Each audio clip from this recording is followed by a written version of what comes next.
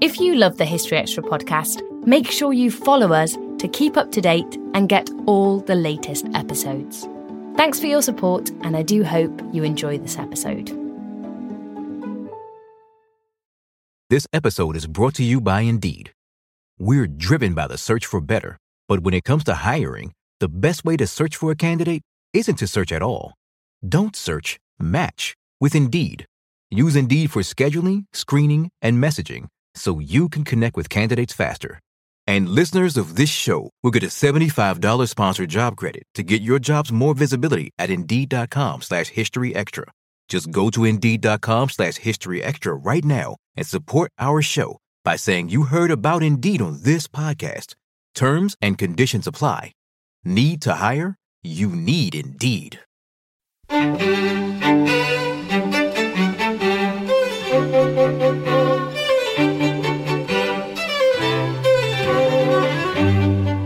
Hello and welcome to the History Extra podcast from BBC History Magazine, Britain's best-selling history magazine.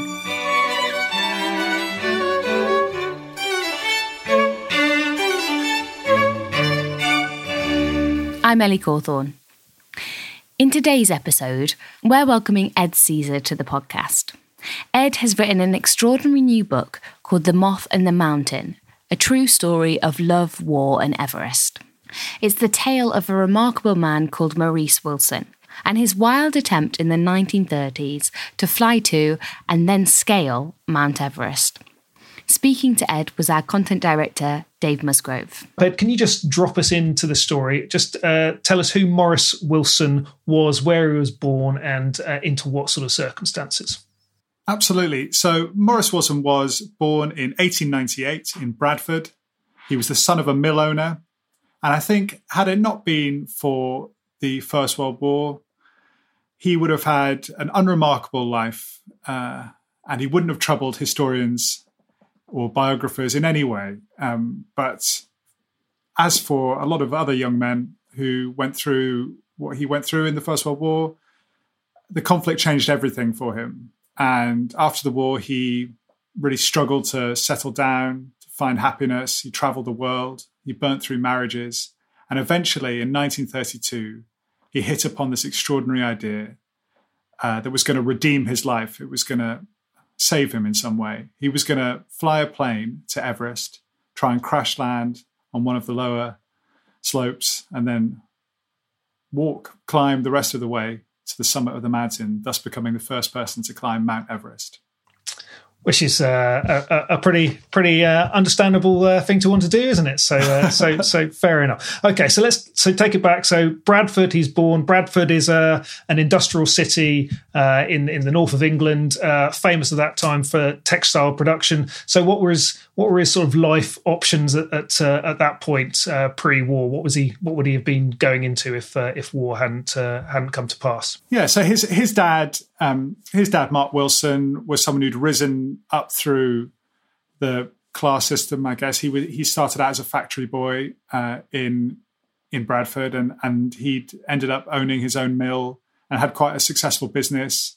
Maurice was one of four boys, and they all would have gone into textile production of some kind. Bradford was this incredibly exciting city at the beginning of the 20th century. Two football teams in the first division, symphony orchestra, tons of money pouring in, capital of the world's wool trade, and this very sophisticated cosmopolitan place, a big German Jewish immigrant population. So Bradford would have felt a really exciting place to be pre-war. And, his life was probably quite well mapped out for him. He would have gone into the business, hopefully would have thrived. They lived in reasonably comfortable circumstances in a nice part of Bradford. And that was what his life was going to look like. But of course, the First World War looms into view. So you mentioned in your opening comments that that sort of changed his life and probably had a pretty big impact on him. So can you very quickly detail what happened to him in that first global conflict? Yeah, so he was 18 when he joined up just after his 18th birthday, and it took him a while to see action on the front line.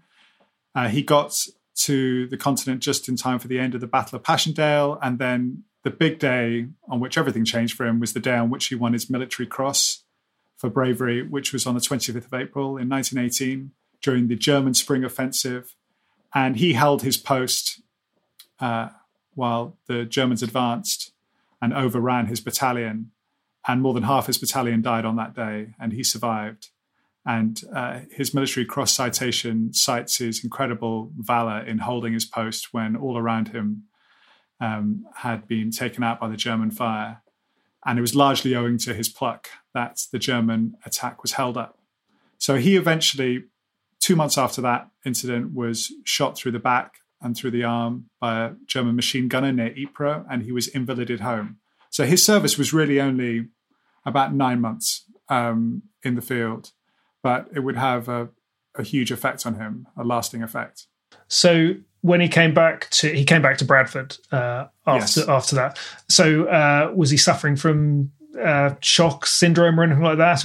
Can we understand? Yeah, it would be hard to pin down exactly what was going on with him psychologically at that time. It was much easier to discern what was happening. His brother Victor definitely did have PTSD, extremely bad PTSD. He shook, he had nightmares.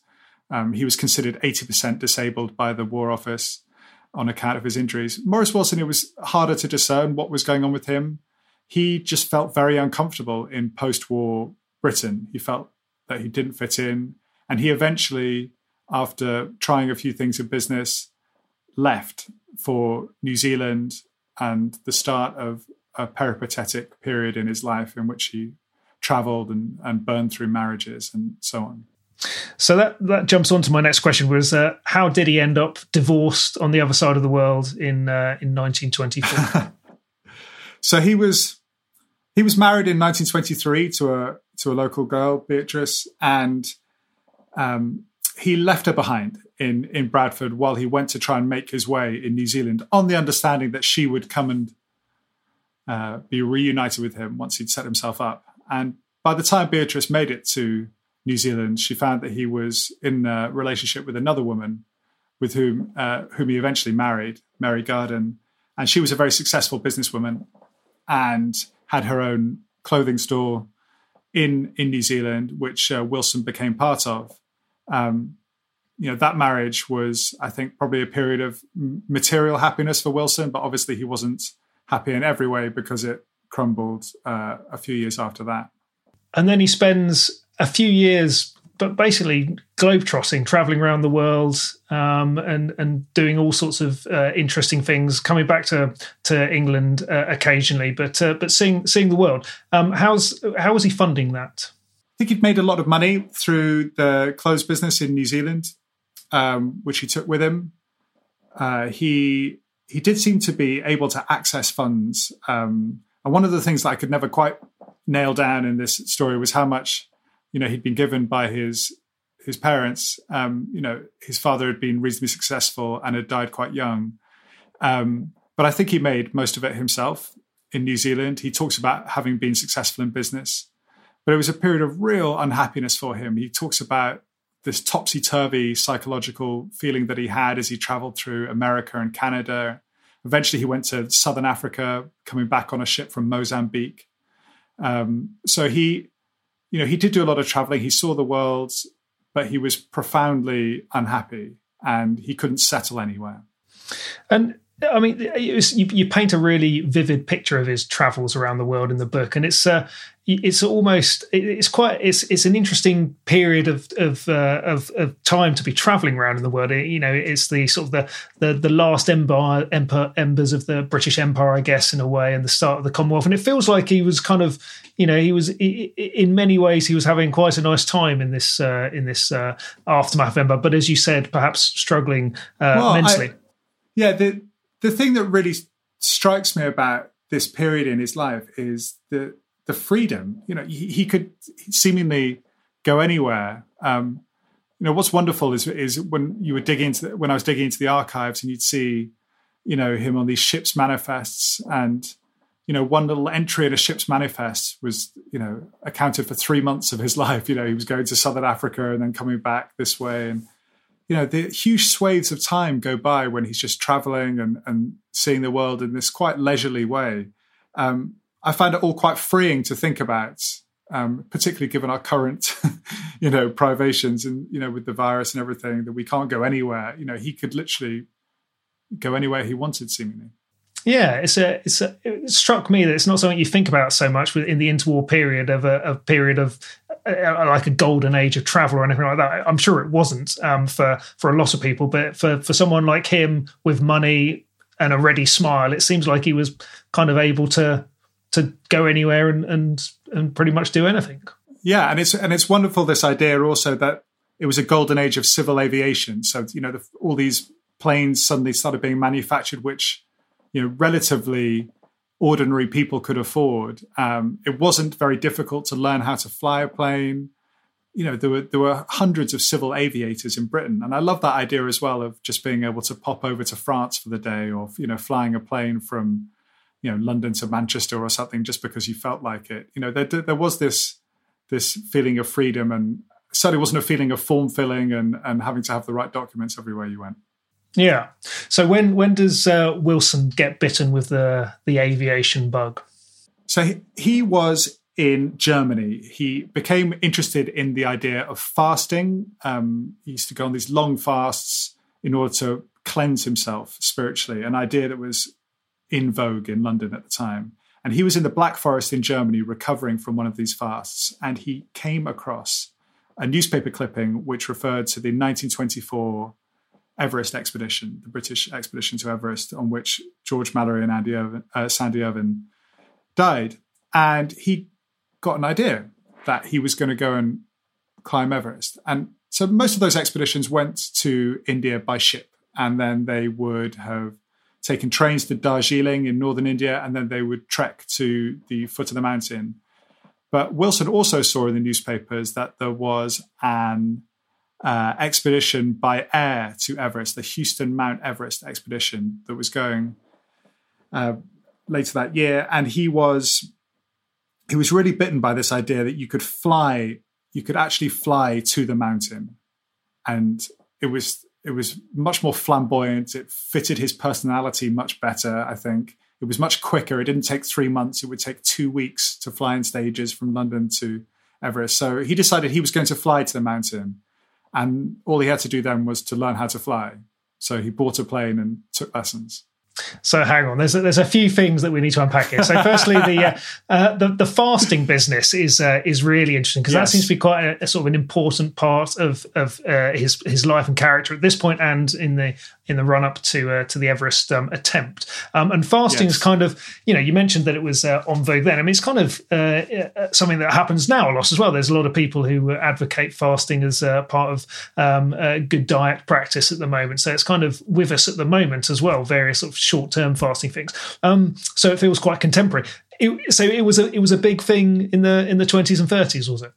There was a moment in which it's very difficult to say exactly where Wilson's interest in this comes from, because he was a Christian who was influenced by the Oxford group, which formed the tenets of Alcoholics Anonymous. They were a group of kind of influential, muscular Christians who believed in total submission to God's will. But he was also very interested in Mahatma Gandhi. So he read widely about Mahatma Gandhi, and Mahatma Gandhi was famous for his fasts. And Gandhi came to the UK in 1931. And it's not clear whether Wilson saw him, but he certainly read a lot about him. So Wilson was interested in a kind of thinly understood Eastern mysticism, as well as his Christian beliefs. And within the Christian beliefs, he was also interested in that verse in the Gospel of St. John, about becoming as water. And he fasted, I think, for a number of reasons, but wherever his beliefs came from, he truly believed that it replenished him, both physically and spiritually, every time he went on one of these long fasts. And in fact, this was something that he believed in amongst all these other, interesting things that he was enthralled to: horse racing, nightclubs, women. He was nothing if not a bundle of contradictions. Yeah. Yeah, well, definitely that comes across in the book. A man of a very interesting character. So it sounds like if he was having to recover from a fast in Germany, he's taking it to an extreme. It's not just an 8-hour fast. No, it's weeks at a time. Yeah. He would fast for, just taking only water. He wrote to a friend that as he rolled over in bed after one of these fasts, he was worried that his hip bones were going to tear the sheets. It's a really vivid image. He really he would get himself, painfully thin during these fasts, and then he would eat a lot and walk in the hills and regain his strength. And he felt that was important to him. Interestingly, I spoke to someone who suffered very badly from PTSD after Iraq, and he read this book and said to me, it feels like a classic post-traumatic reaction. You actually want to get outside of your body. You feel limited by your body. And this person I was talking to, had felt almost, identical feelings to what Wilson had felt. And I do wonder, given what else we know about his state of mind, whether this is some kind of reaction to his trauma. He's done all this fasting, and then he comes up with this. It's not an everyday ambition, is it, to fly to Everest and walk up it? So, I mean, I guess that again is indicative of his character and in his frame of mind. He's extreme. He does things. There's no short measures here, are there? No short measures and no turning back. His singular quality, I think, is his determination. Once he's set his mind on something, it's almost impossible to turn him back. And in fact, many people did try to turn him back, his friends, the civil servants in London and in India who got wind of his plan from the newspapers and were absolutely determined that he not try to do what they called a suicidal attempt. They were worried that he was going to wreck Anglo-Nepali diplomatic relations by crashing in Nepal. They were worried about any number of things with this man. And they tried at every turn, before he left in his plane, while he was on the flight, and eventually when he landed, to stop him from flying to Everest. And eventually they were at least, successful in stopping him flying, but they couldn't stop him getting there. Okay, so he goes back to England and he procures this plane, and it's a DH-60 Gypsy Moth, right? That's right. Right. So this is what sort of? Can you describe this plane? What was it like? Yeah, it's 100 horsepower, 2-cockpit biplane made by de Havilland. It's an absolutely beautiful plane, and it's got a sort of bulbous nose that you have to peer left and right to see over the top of when you're taking off. You fly it from the back cockpit, so he'd have had his equipment, his climbing equipment and luggage and extra fuel tanks stuffed in the front.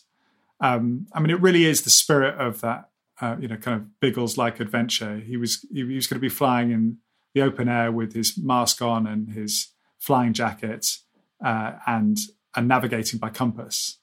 And in the course of the research for the book, did you have any opportunity to fly in anything like this? I did, yeah. I flew in a Moth. It was a magnificent experience, and really helped me, I think, describe those sections of the book. You're going up there in this thing that's 900 pounds unladen.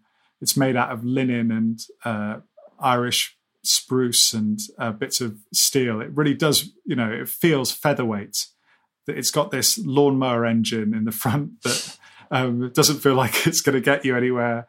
You ascend extremely slowly because there's so little power. You fly very low. You can see the world in detail beneath you. It's just an extraordinary machine, very beautiful, so noisy. I mean, the sound of it and the feeling of it stays in your body for the rest of the day. So I can only imagine what it felt like to fly it day after day, as Wilson did. He must have felt like his whole body was humming the entire time. So he's got this plane, this beautiful plane, this freeing device. He can't fly it. No. Which is again indicative of his character. So he takes flying lessons. He learns to fly. He takes flying lessons. He takes flying lessons at Stag Lane Aerodrome in North London. And after about 19 hours of tuition, he's ready to fly solo. He then, gets fit and does his training, such as it is, for the Everest part of his adventure. He's never climbed anything. I mean, he's not a climber. He doesn't know how to use an ice axe, cut ice steps. He doesn't know how to use crampons. He's not got any experience. But what he does do is get extremely fit. And he walks very long distances. He hikes around the Lake District in Snowdonia. This is not adequate preparation for trying to climb Everest. But Wilson felt it was enough. And in terms of the equipment that he chooses for the expedition, he goes to Fortnum and Mason's. Yeah, well, that makes him sound slightly more amateurish than he actually is, because Fortnum and Mason had equipped the official British expeditions of the 1920s, and in 1933 as well. It was considered a place where you would go and get all that stuff. But yeah, he goes to Fortnum's. He does buy the most up-to-date, windproof clothing and the best tent. If nothing else, he was an intelligent shopper. He has oxygen with him. He doesn't skimp on the gear. But again, it's ultimately it was going to be one man climbing alone on a mountain, and you need to know how to do that. Right. So he's got the plane. He's learned how to fly. He's got his gear, and he's done some training, and he's fit, so he's ready to go. This must have all cost quite a lot of money. So I suppose that goes back to the question I asked you before. How's he paying for this? Has he got someone to sponsor him, or is it this is just independent wealth? I think by the time he gets in the plane, he has spent a huge amount of his money. I mean, I think it does feel like this is a big gamble, not just in terms of his physical safety, but in terms of his economic outlook, if you want to call it that. He was. He thought that if he could climb Everest, he'd be made for life. He talks about selling publicity to the newspapers. He never gets an exclusive deal with any of the newspapers. Although the Express, which was at that point the biggest newspaper in the world, takes a huge interest in his adventure. And he has nothing if not good copy.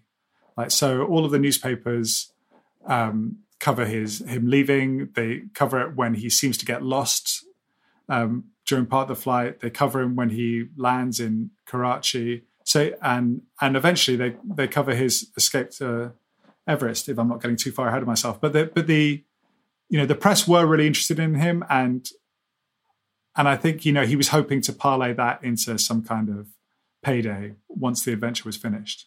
So that was the plan. He was going to write a book or something like that, and was going to profit from that, and that was going to make sense, which seems reasonable. But before he goes, presumably everyone's saying to him, "Look, this is madness. You have no idea what you're doing. This is far too dangerous. Don't go." That is what most people say. There's at least one person who doesn't say it, which is the woman that he was in love with, who was also married to one of his great friends, and with whom he was involved in, I guess, would be politely called a sort of chaste menage a trois in a Maida Vale apartment. Enid Evans was his soulmate, and they used to go on shopping trips to Fortnum and Mason's together to get his equipment. She believed that he could do it, and in fact, his adventure becomes a sort of long love letter to her. He writes actual love letters to her every step of the journey. The diary that he takes with him resembles a long and very, intimate letter to her. And he is totally driven by the fact that, there's this small group of people who are wishing him well and urging him on when the whole world has told him that he can't do it. Let's get to the flight. So when does he finally take off? When's the actual expedition commence? So the 21st of May, 1933, flies from Stag Lane. And because you can only fly, even with extra fuel tanks in the front, you could only fly so far in a day in the Moth without refueling. So he's got to plot his stages. So the journey goes, and I hope I don't forget any of it now, but the journey goes from London to Freiburg in Germany, goes to the south of France, Marseille. He then follows the Côte d'Azur and the Italian Riviera before jumping across the sea to Pisa, Rome, Naples, Sicily, across to North Africa, Tunis. He travels all along the North African coast as far as Cairo, where he's expecting a permit to fly over Persia and through Persia to be waiting for him. And there is none, which is what he calls a stick up by the civil authorities, who he thinks have lost it on purpose. And then he flies through the Middle East. He flies to Iraq, to Baghdad. Because he's now had to change direction because he can't go through modern day Iran, he finds an old school atlas and tears out a page from that to guide him on his way. Down through the Trucial States, so down through Basra and Bahrain. He's almost turned back here. A British official, Gordon Locke, tells him in no uncertain terms, you are not permitted to fly this way. And you either have to fly through Persia, in which case he'll get arrested, or you have to fly back home through Iraq. And Wilson gets to the point where he signs a document saying he's going to do that in return for refueling. And as soon as he's in the air, instead of turning left to Iraq and home, he flies right to India, the subcontinent, and Everest. And there's nothing that this poor chap on the ground can do about it. So he eventually makes it Gwadar, Karachi, and finally to Purnea in northern India, which was going to be the start of his flight over Nepal to Everest. Still to come on the History Extra podcast. That's the moment when you realise how daunting Everest is. You're looking up and it becomes no longer the fabric of dreams and visions. It becomes this very real challenge of ice and snow and rock.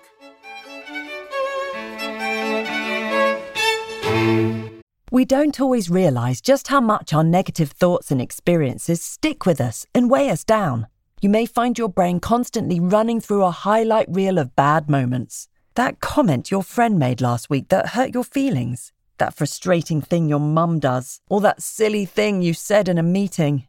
Maybe it's time to get it all off your chest. Whether it's a tiny annoyance or something much bigger, talking about it can give you some relief and lead you to a potential solution. That's where therapy comes in. It's a safe space to share whatever's weighing you down and learn to process it, so your internal highlight reel can focus on the good stuff. And BetterHelp offers affordable online therapy on a schedule that works for you. Connect with a licensed therapist by text, phone, or video call. Start the process in minutes and switch therapists anytime.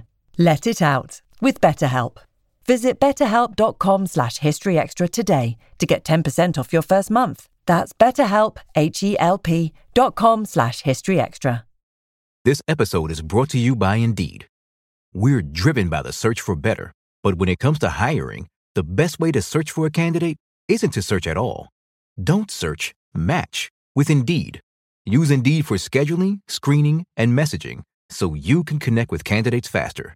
And listeners of this show will get a $75 sponsored job credit to get your jobs more visibility at Indeed.com/historyextra.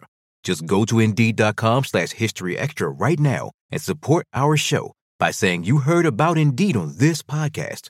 Terms and conditions apply. Need to hire? You need Indeed.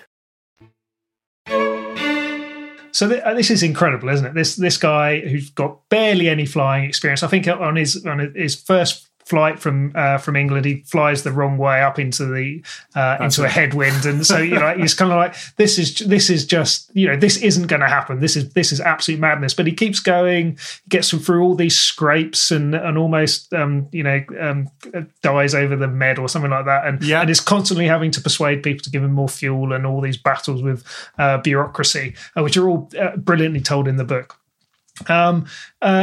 But he just keeps going, and when page by page in your book, you think, well, he's bound to turn back soon. Well, you don't think that because if you know what happens to him, you know that he's going to get there sooner or later. But you think this, the commitment of this guy, the determination of him is extraordinary. Many other people would have turned back, I think, possibly shortly after taking off from Stag Lane, but he he just keeps going, and I think it comes back to this old idea of luckiness. Like, he was extremely lucky to survive in the First World War. He was, and he has this idea, I think, that he's somehow blessed or he doesn't, the things that normal people face don't face him. There's a strange idea about his own fate.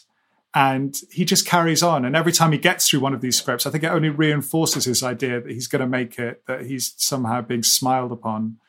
And there's one incredible moment where his engine cuts out on a very long bit of the journey, where he has to fly exactly straight in order to get to where he needs to go with the fuel that he's got in his tank. And the engine cuts out and he's just plummeting towards the ocean. And he manages to get the plane to level out just before he touches the water and to ascend again.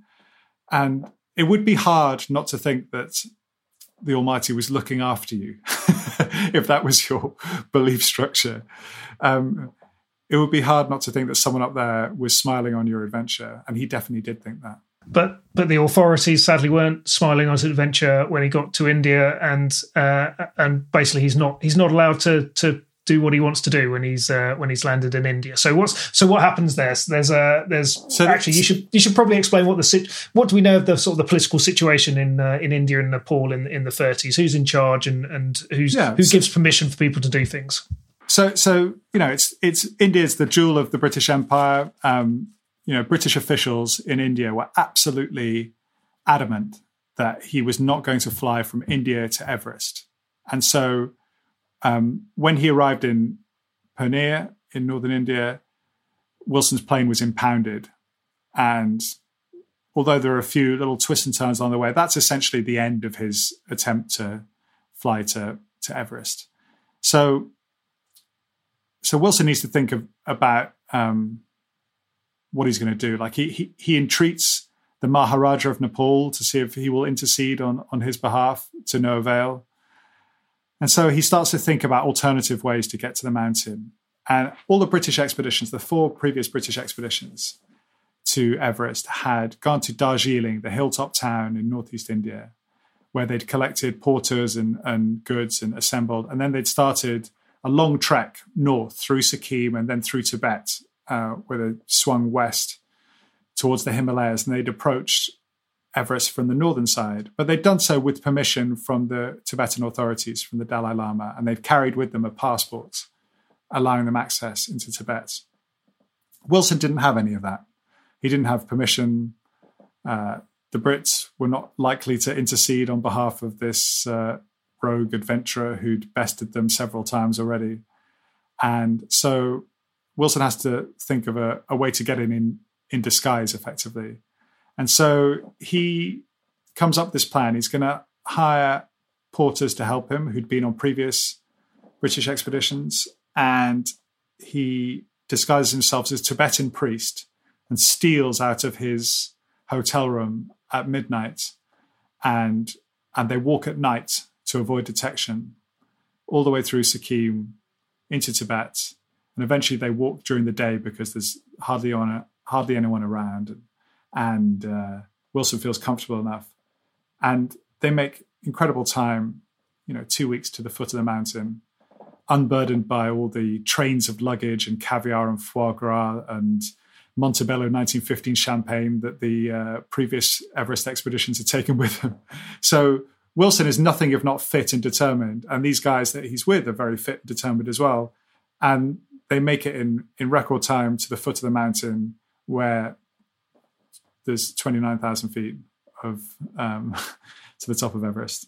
And again, on the face of it, this is broadly ridiculous, isn't it? Dressing up as a Tibetan priest, and he was wearing dark glasses or something? He was wearing dark glasses, yeah. and an umbrella. Yeah. Yeah, it's ridiculous. So you kind of think, well, how on earth did that happen? But again, his luck and his determination gets him through, and he's flogged his plane by now. He's sold his plane to someone else. So he got £500 for his plane, which is a fair whack of money. And so, he's in funds again. And yeah, he somehow manages to get, they come into contact with a policeman who somehow, who knows, does not see through this ridiculous disguise and lets them go on their way. They get through all these meetings with curious villagers who could have shot them to the authorities, and it just doesn't happen. Wilson assumes at every point that there's going to be a flurry of communique going around Darjeeling, like where is Wilson? But in fact, all the measures that he took to throw the authorities off his scent worked. Like, he paid his hotel bill 6 months in advance. He swore everyone to secrecy, and apparently no one said anything for a really long time. So he's at Everest by the time anyone notices that he's gone. So he goes to the what's it called, the Wrong Book, the Wrong Book Monastery. Yeah, and from there it's you're kind of almost there at the foothills of Everest. Is that right? That's it. Yeah. So you're in the Wrong Book Valley.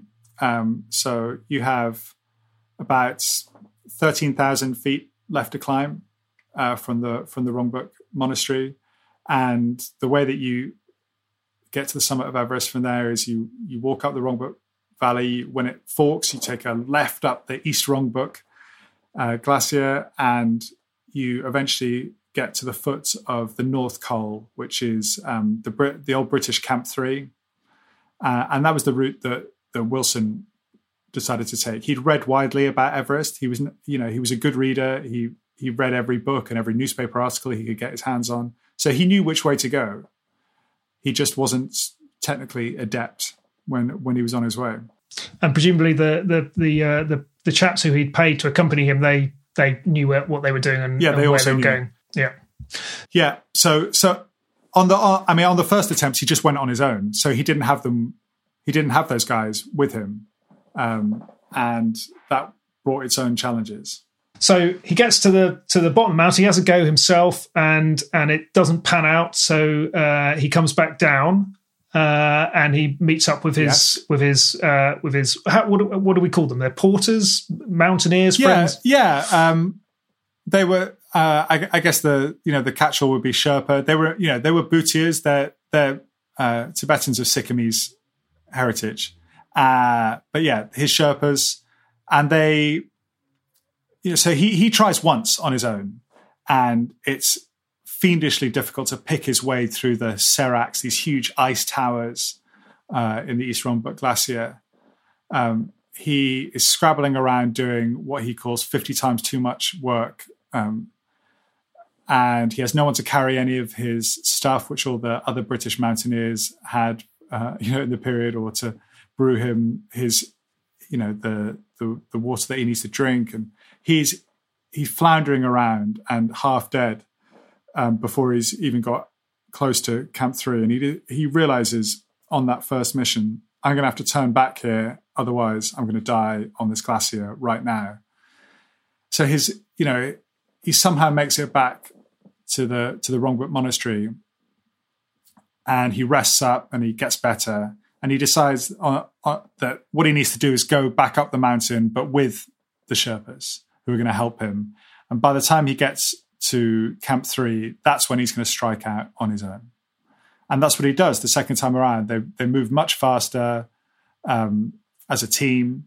They get to Camp 3 where the 1933 expedition had left an enormous food dump, including a lot of supplies from Fortnum and Mason. So he spends a happy afternoon gorging on, delicacies bought on Piccadilly, and chocolates and pate and so on and so forth. So that's the point at which he has to strike out on his own. And how high is Camp 3? You are at 23,000 feet. So he's still got. So it's a fair way to go. Yeah, he's got a long way to go. But he's got a long way to go. But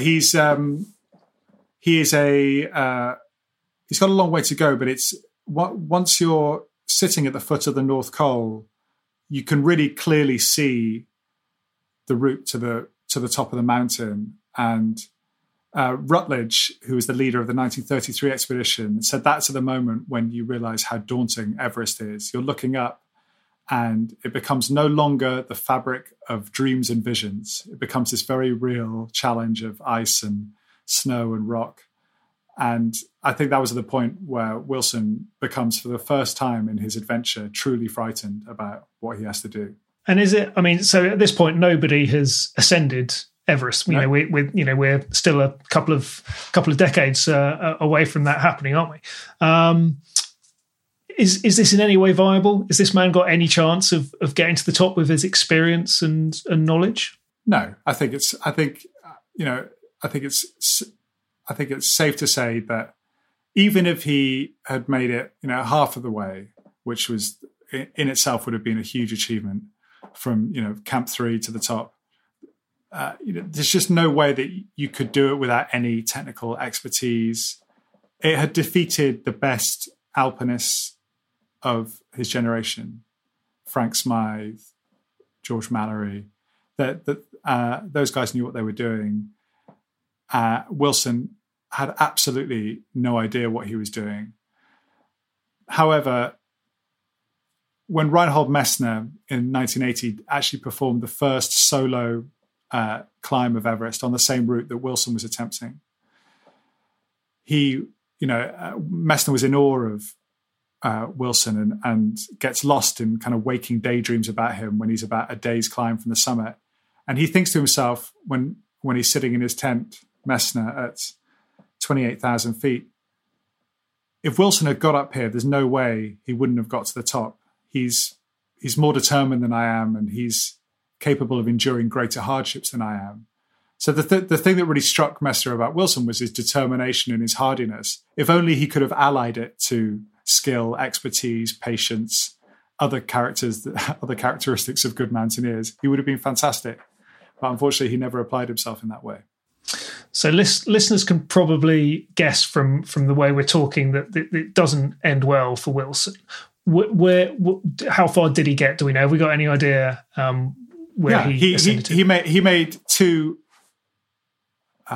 two attempts to reach the top of the North Col and Camp 4, and on the second one, at some point in the early days of June 1934, he couldn't go on any longer, and he died somewhere within 300 yards of that food dump, probably trying to get back into his tent after several exhausting days on that sheer face.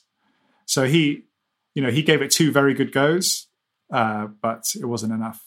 And his Sherpas, the people he paid for, they were camped there waiting for him to return. That was the idea. That was the idea. They were camped there waiting to return. And this is where it gets difficult to know what happened, because they said at first they said they waited for a week for him.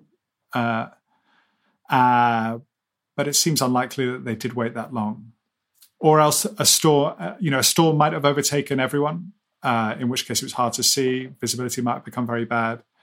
But in any event, the Sherpas were told to wait for a while and then to go back down the mountain, with a letter from Wilson absolving them of blame if they ran into the authorities. And they stayed there for a few days, and then they left. And they went back down to the Rongbuk monastery.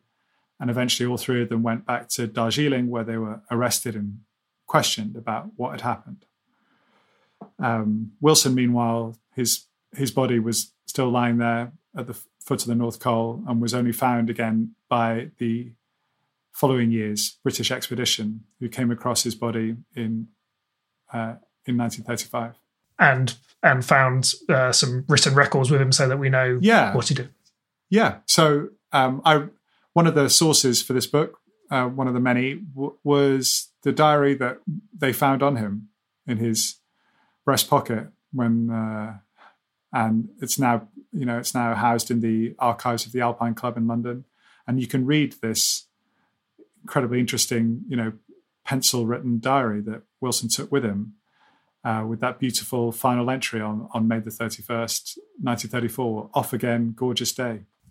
So it's a fabulous story, and one that's not been told very much, really. How hard was it to track down the sources for this? I mean, you've got some lovely little bits in your book where you explain what you were doing. So how much of a job was it to find out anything about it? It was incredibly hard, actually, and took me several years of trying to get to archival material on 3 continents. There was I'd searched absolutely everywhere for anything about Wilson. I was pretty convinced at the start of the endeavor that there wasn't a direct living descendant who I could find who might help me. Eventually, I actually did find one. That's one of his brothers married again, which I didn't know, and there were descendants from that marriage.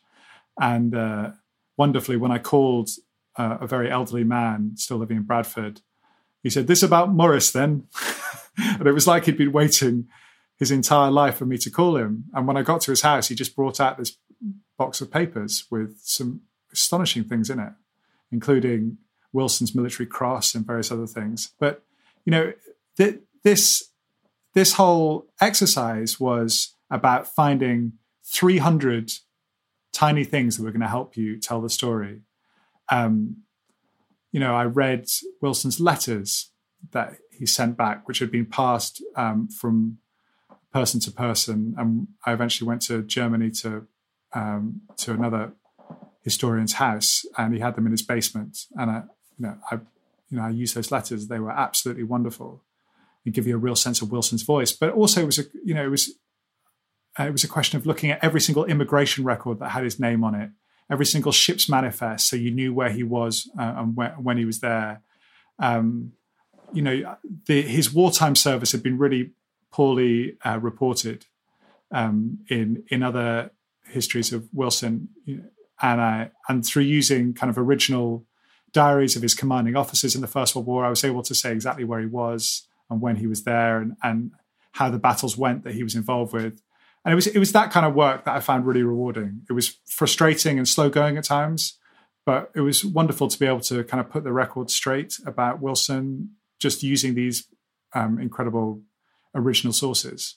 And that distant Bradford relative who you mentioned earlier, he said something interesting when you met him. He said, "There's a secret that I'm going to take to the grave about Morris Wilson," which you do have some observations on in the book. But I think we'll leave that for listeners to check that one out. Yeah, I think we'll just leave that as a little tantalizing moment in the book. But I mean, how could you say that to a biographer? I've got one secret, but I'll take it to my grave. I mean, I didn't sleep very well the night after he told me that. And then eventually, you sort of work out what it might be. But yeah, he's a wonderful man. And that was a really, really just fascinating conversation. So wrapping up, I mean, a brilliant story, and like I say, really beautifully told in your book, and a real, story of daring do, the sort of thing that you would have thought, boys in the 1950s and 60s would have loved reading about, and it fits in that sort of explorer's pantheon.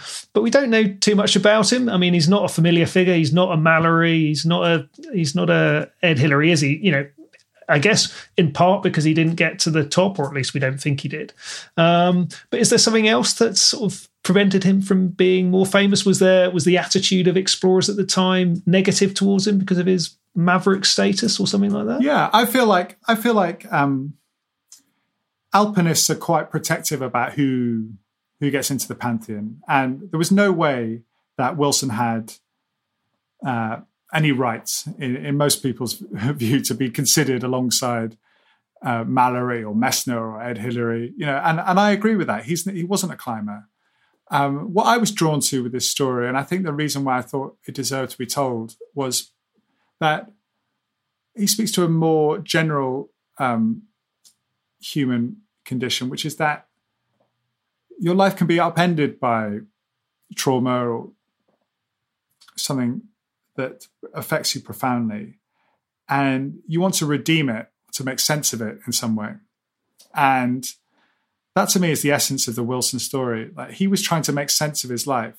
What he chose to do was, ultimately impossible.